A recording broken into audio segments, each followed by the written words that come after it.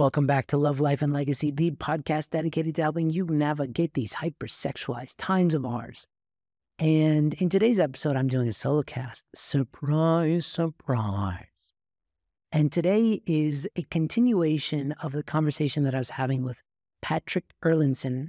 And that was specifically when he talked about entitlement. It shook me. It had me. It struck me as something so important that this entitlement is really at the core of so many of our problems with pornography, with sexual integrity, and with the world at large. And if we can really find a more humble, more grateful, and more responsible approach to life, everything changes. So I'm going to unpack this as best I can. It's a solo cast. I miss you guys. Let's get into it. Welcome back, all you cool cats. Andrew Love in the house. And I think this is the last solo cast I'm going to do for a little while. I don't want to bore you guys and gals out there with just hearing from me all the time. I know you love the dynamic of me and Benji. Benji's been on the road, and this show we can't just stop the world because Benji's traveling, right? We can't just stop producing milk and cars just because Benji's traversing the globe. So, Benji's been in Barrytown, New York. He drove his whole family up for UTS, and then he flew right after that out to Costa Rica to help with the event there, and he's just been away. So don't worry, I didn't stuff him in a box. He's not stuck on an island somewhere. He will be back. But in the erstwhile, everybody, I'm going to keep on creating content, and I hope you don't mind. And today's episode, I really wanted to continue the conversation I was having with Patrick in a very recent podcast. He brought up the topic of entitlement, and it struck me to my core when he said that, and I've been haunted. For me, in my chronology of recording these podcasts, it was last week. I don't know when you're going to hear this because, technology and all that. But he said something that haunted me, and I haven't been able to let it go. And I can see this is a very dominant theme in the lives of all people, for sure. But I can see it so clearly here in High Noon and what people are grappling with their sexual integrity. Is this entitlement? I wanted to unpack this a little bit because it's such a deep topic that if you can see yourself and where you're entitled and where you're not, it'll help save you so much time and effort because we dig our own holes. We create our own problems. Of course, there's sometimes life throws us difficult situations, but what we do with those situations, that's completely on us, right? Oh, you have a difficult marriage? Great. How do you deal with it? Do you just self-destruct and get into booze or become abusive, or do you find the strength to love somebody that you didn't think you could love? That's what is before us in every decision, every single day. And if you have a real, a responsible outlook on life, and you take responsibility for the difficult moments, rather than feeling entitled to a better outcome, I swear to you, life gets so much simpler. It doesn't get easier necessarily, but it gets a lot better and simpler. So I wanted to first kind of unpack this by talking about some analogies, right? Some different areas in which we might find ourselves being entitled. So if you look at our present generation, there's a lot of people that feel entitled to making millions of dollars just by, making some 20-second videos on TikTok every day. That's the standard because some people somehow seem to do that. So we all feel like we all should be able to do that, right? You see that one person, they're like, yo, I got this Lambo and all I did was make a couple videos, right? And you're like, oh, I want to do that. And then we start to feel like, wait a second, if that person can do it, what's wrong with me? Or that person's a jerk, or life isn't fair, or something like this, right? It's like this paradigm of I should get this because that person has it or they seem to have it. Whether they do or not is irrelevant. But I feel like I should have that too, regardless of how much I've worked or done the research or anything. It's an entitlement to money. you can see it very clearly that there's a giant swath of people who believe that they're entitled to being as rich as everybody else, regardless of how much value they're producing for the economy, for their family, for society, for their neighborhood. Doesn't matter. They just feel like I should be rich. Why? Because I like money. So therefore, I should be rich, right? Whereas, as we know, money has many dimensions to it. There's emotions, there's concepts, there's, are you actually helping somebody do something that's worth quite a bit of money, right? There's a ton of stuff that goes into that. But the entitlement mentality, I hope you can see how that factors in. When you're responsible for your money, you know where your money is and you know what it's doing and you know where it's going and who it's going to. It's you're getting your money to work for you. But when you're entitled, it's never enough. There are billionaires who still never sleep because they don't have enough money, because they feel entitled to more and more and more. They don't care how they make their money. They don't care if it's ethical or not. They just want more and more and more because they feel this entitlement. I hope you can see that there are very juxtaposing energies. This entitlement and this sense of responsibility, very, very different energies. One is like a vacuum that can never be happy. It can never be satiated, right? And that is entitlement, because if you feel entitled, it's almost like you want the entire world to fit into your needs. The world should acquiesce to my needs. That's entitlement. And if somebody is in my way, out here, I'm still in Mongolia as I'm recording this. Everybody honks at everybody because everybody's in everybody's way. But I've been taken aback by that notion that you're in my way. This whole, that saying is get out of my way. Is wait a second, your way. I didn't remember seeing your name in the street, right? I didn't see your name in the street, Mr. 72nd and 42nd. Anyway, that whole idea of you're in my way is just this, and that's the most personified version of entitlement I can imagine, is that if you cross somebody's path and they were going in a direction because they're going somewhere and you're going somewhere, they feel like you're in their way. That's insanity, right? But think about how often we do that kind of stuff. That's entitlement. Another is food. A lot of people really want to be healthy without eating well or, say, exercising. There are certain basic functions that kind of, create a sense of health. That is when all of your systems, you have cardiovascular systems, you have, several systems. Those all require daily exercise, right? You have to continually work them out in order for them to optimally function. And if not, they start to break down. They start to show you that you're not taking care of them. And so regardless of how much you want to be fit, are you exercising not just your body, but all these systems that comprise you as being you? And are you eating the foods that your body actually needs you to eat? Or are you eating a bunch of superfluous stuff that is creating a sense of unhealth or disease? So I see that happening a lot, where we're being forced to be okay with the fact that, health is relative in some people's perspective, and it's not. And we're paying for it globally, where there's so much sickness because people's immune systems are, just not healthy because they're not taking care of themselves. So there's that aspect, okay? So I hope that was enough. I hope I didn't lose you guys. But ultimately, entitlement is a sense of immaturity. This is idea that I want that, right? I'm sure you've seen kids do this. I want that. It's exactly like Lord of the Rings. Anytime you bring home a toy, I have all three of my kids are boys. So if I ever bring home a toy that might be coveted by all three, like a remote control car, if I just bought a really nice, a fancy remote control car, put it in the middle of the room without explanation, they would most likely claw each other's faces off because they're like, I want that. No, I want that. No, but it's mine. No, but it's mine, right? That's just pure immaturity. I saw the other day this little girl. We were in this park. It's called Olympic Park. Just on a side note, It's called Olympic Park. There's an Olympic, like those rings, all in painted, huge, probably like 25 feet high.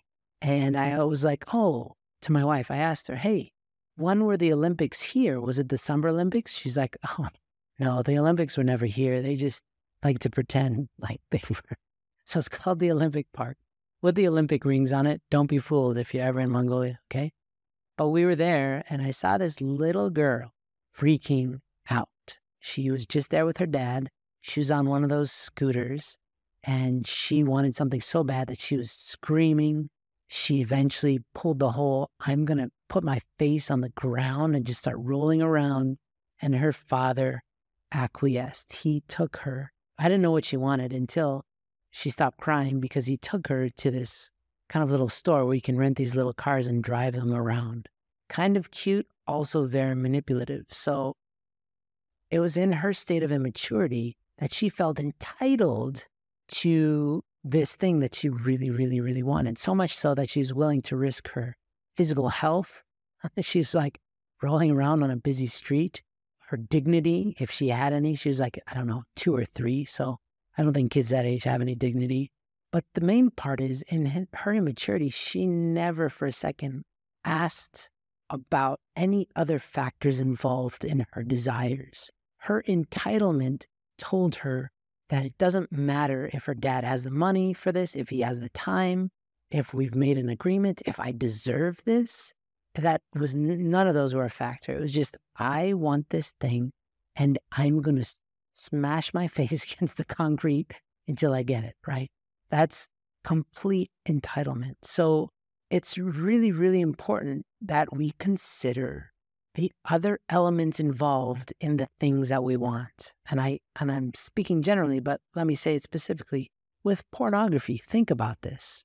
When you are about to watch porn, you are not thinking even remotely about the people in that screen.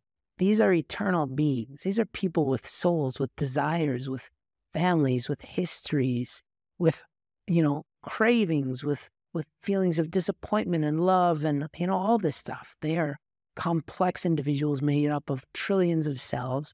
And in the moment of your entitled desire, you could give a crap. You could care less. All you know is that those people are there to make you happy. You see how that goes. It's that vacuum mentality. How many people does it take for you to get a new? Doesn't matter. Scrolling, more people. How many of those people are being forced against their will to make those videos? How many of those? There's been class action lawsuits against Pornhub because some people were put up there against their will. Their videos were put on that platform, or even they put them up willingly, but they asked Pornhub to take them down. Some girls even reported that they had videos made of them being raped. Those videos were put on there against their will, and they couldn't get Pornhub to take them down. That's why in Canada right now, there's federal lawsuits really trying to take those guys down because it's insidious.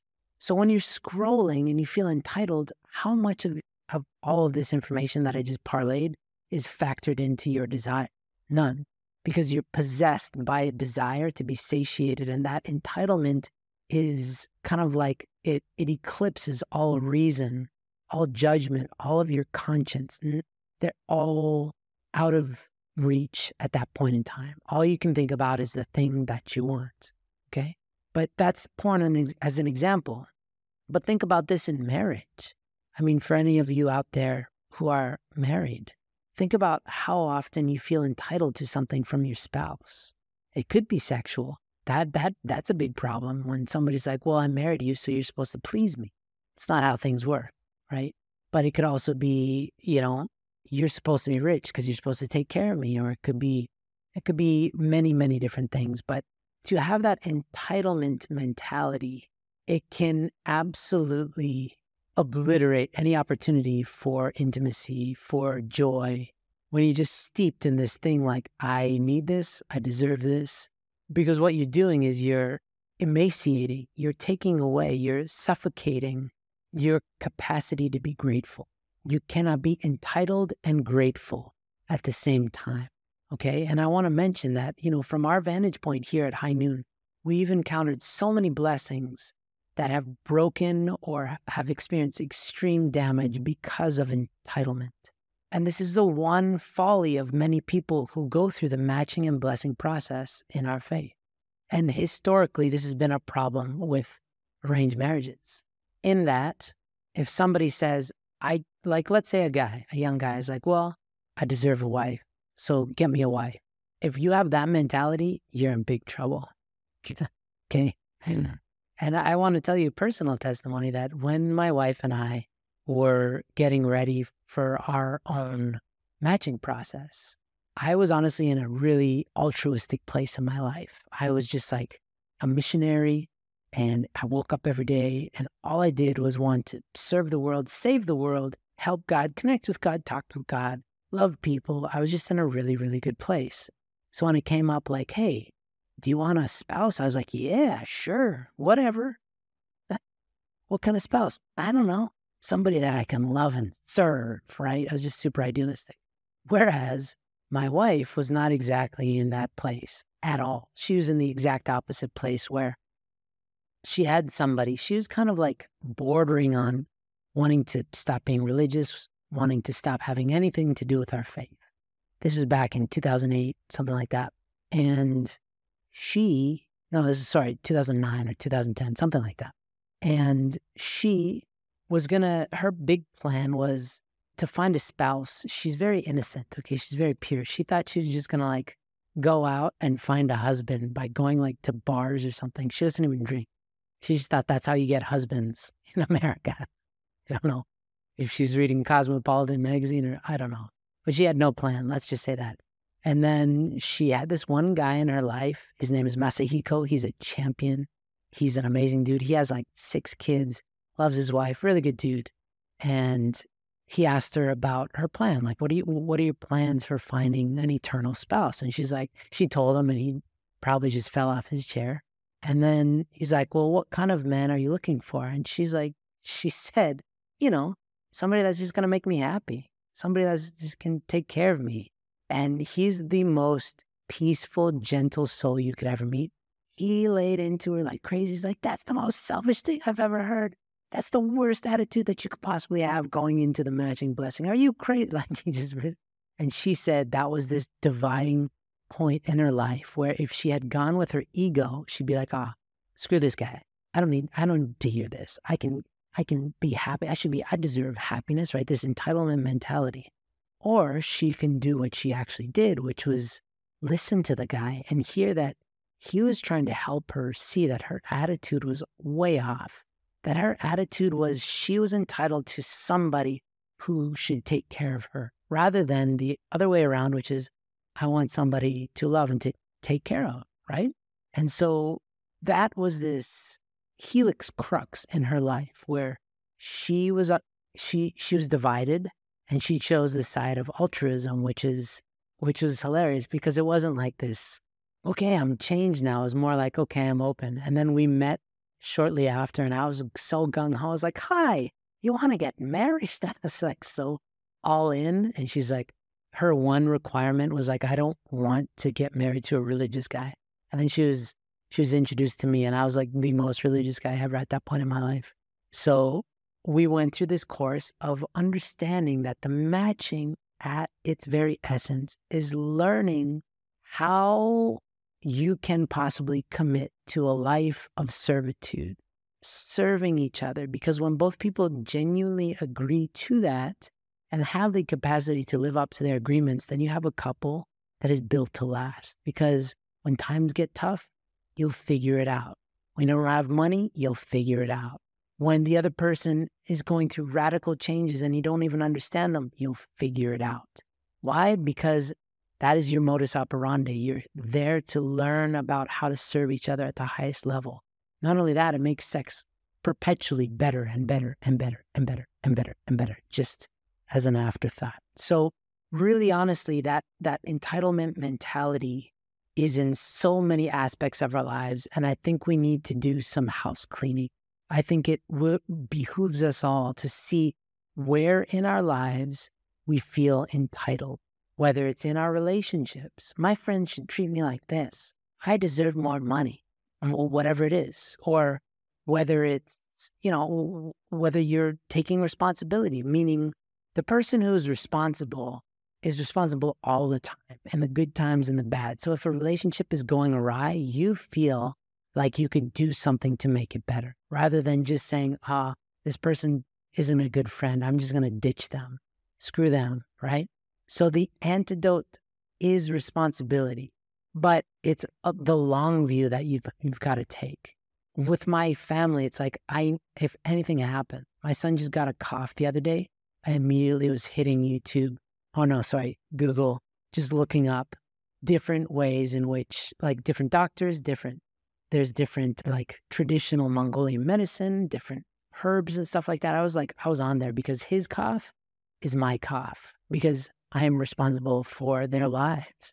My wife is not feeling well. Guess what? It's my responsibility. I need to help her in some way, even if it's to give her space, even if it's to let her do her thing, whatever. I need to find out how I fit into that. And when you have that responsible mindset, there's always a way that you can contribute positively to the facets of your life, the things that make up your life, your job, your school, your relationships, your spirituality. It's never like, if you imagine somebody who blames God, it's because they feel entitled to a better relationship with God, regardless of their own effort. Why isn't God answering my prayers, right? That's entitlement.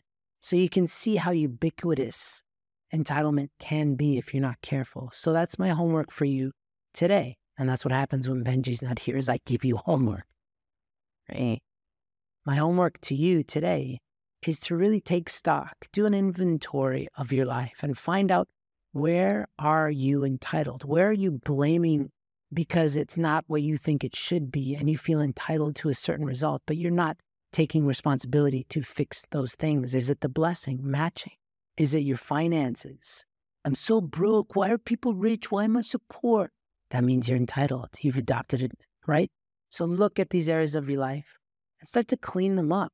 How do you clean them up? By taking more responsibility. That's the antidote to entitlement. And gratitude. All those things. The more that you feed responsibility, the more that you feed gratitude and thanks, it'll start to wash away the entitlement altogether. So I hope this was helpful. Please let me know. Reach out, and I'll see you soon.